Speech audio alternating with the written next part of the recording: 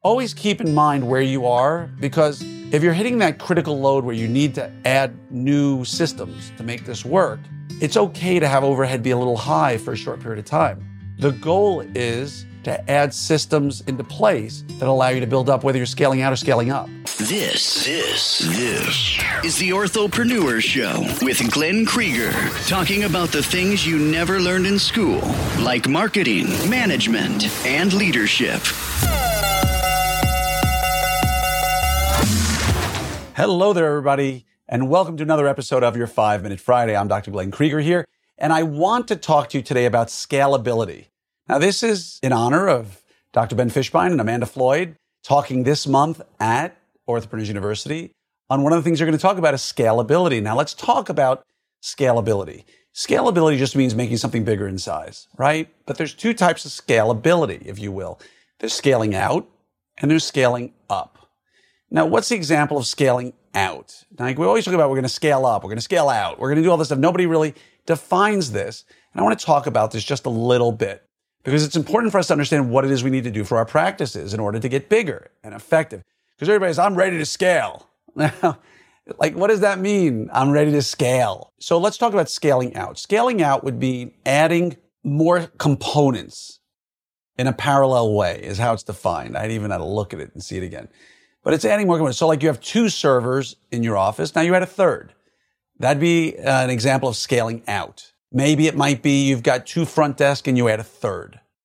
Maybe it might be you've got 4 assistants and you add a 5th. You've got 1 TC, you add a 2nd. That's in parallel, right? That's the way I would see scaling out. Means you're adding more people there to spread out the load, right? I have too many new patients coming in. I need somebody else answering the phone. I need to add another person.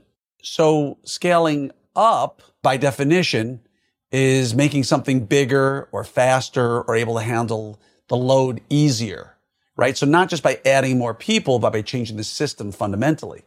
So an example of that might be instead of you having your front desk answer the phone, now you have a call center, right? Maybe instead of sending things out to the lab, because it's not coming back fast enough, you create your own in-office lab stuff.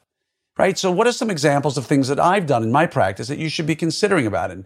And when should you be considering it, right? So if you have 2 doctors working a $2 million practice, right? You might have had one doctor doing $1.5 million and he said, well, I'm going to scale out.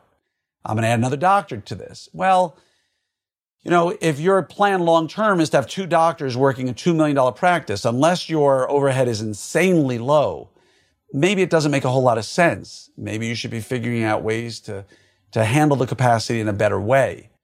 And so give some thought to that. My partner and I, and we're always very transparent about things. My partner, Doug Shaw, we didn't bring a call center into the picture until we were already doing probably close to $6 million between our couple of offices, 3 offices. We didn't bring an associate into our lives, didn't even consider it until we were probably doing close to $6.5 million or so between our 3 offices.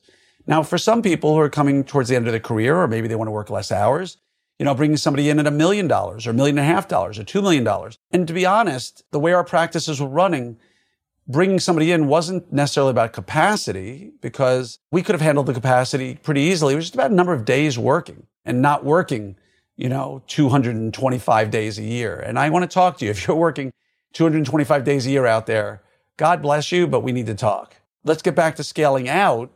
You know, call center is something that we did, and it takes lots of time and energy and effort, and we can talk about that another time. There's a lot to learn about building your own call center. It's not as easy as just, you know, getting people to answer the phone in the back room.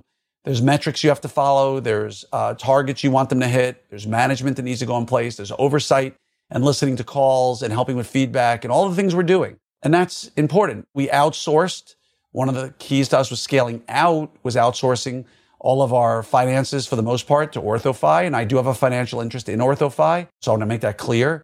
But we sent that out and it really helped us a ton. It helped us in a lot of ways. And we still have a financial coordinator who oversees delinquent when we need to. But again, that was another example of what we did. And so many people will say, I'm ready to scale. But what does that really mean? So the question becomes, is it okay to have a little bit of a higher overhead at times, knowing that you're about to hit peak? So let's just say if you're a single practitioner and you're like, at $1.5 million a year, and maybe you're seeing 50, 60 patients a day on 3 to 4 days a week. And, you say, hey, I'm ready to add that extra column, or I'm ready to add that extra assistant, or you're ready to scale out. But it doesn't mean that you're ready to start a huge marketing campaign or to open a second office and suddenly start building out all these huge systems, because you may not be ready to scale up, if that makes sense. So always keep in mind where you are, because if you're hitting that critical load where you need to add new systems to make this work, it's okay to have overhead be a little high for a short period of time. The goal is to add systems into place that allow you to build up, whether you're scaling out or scaling up.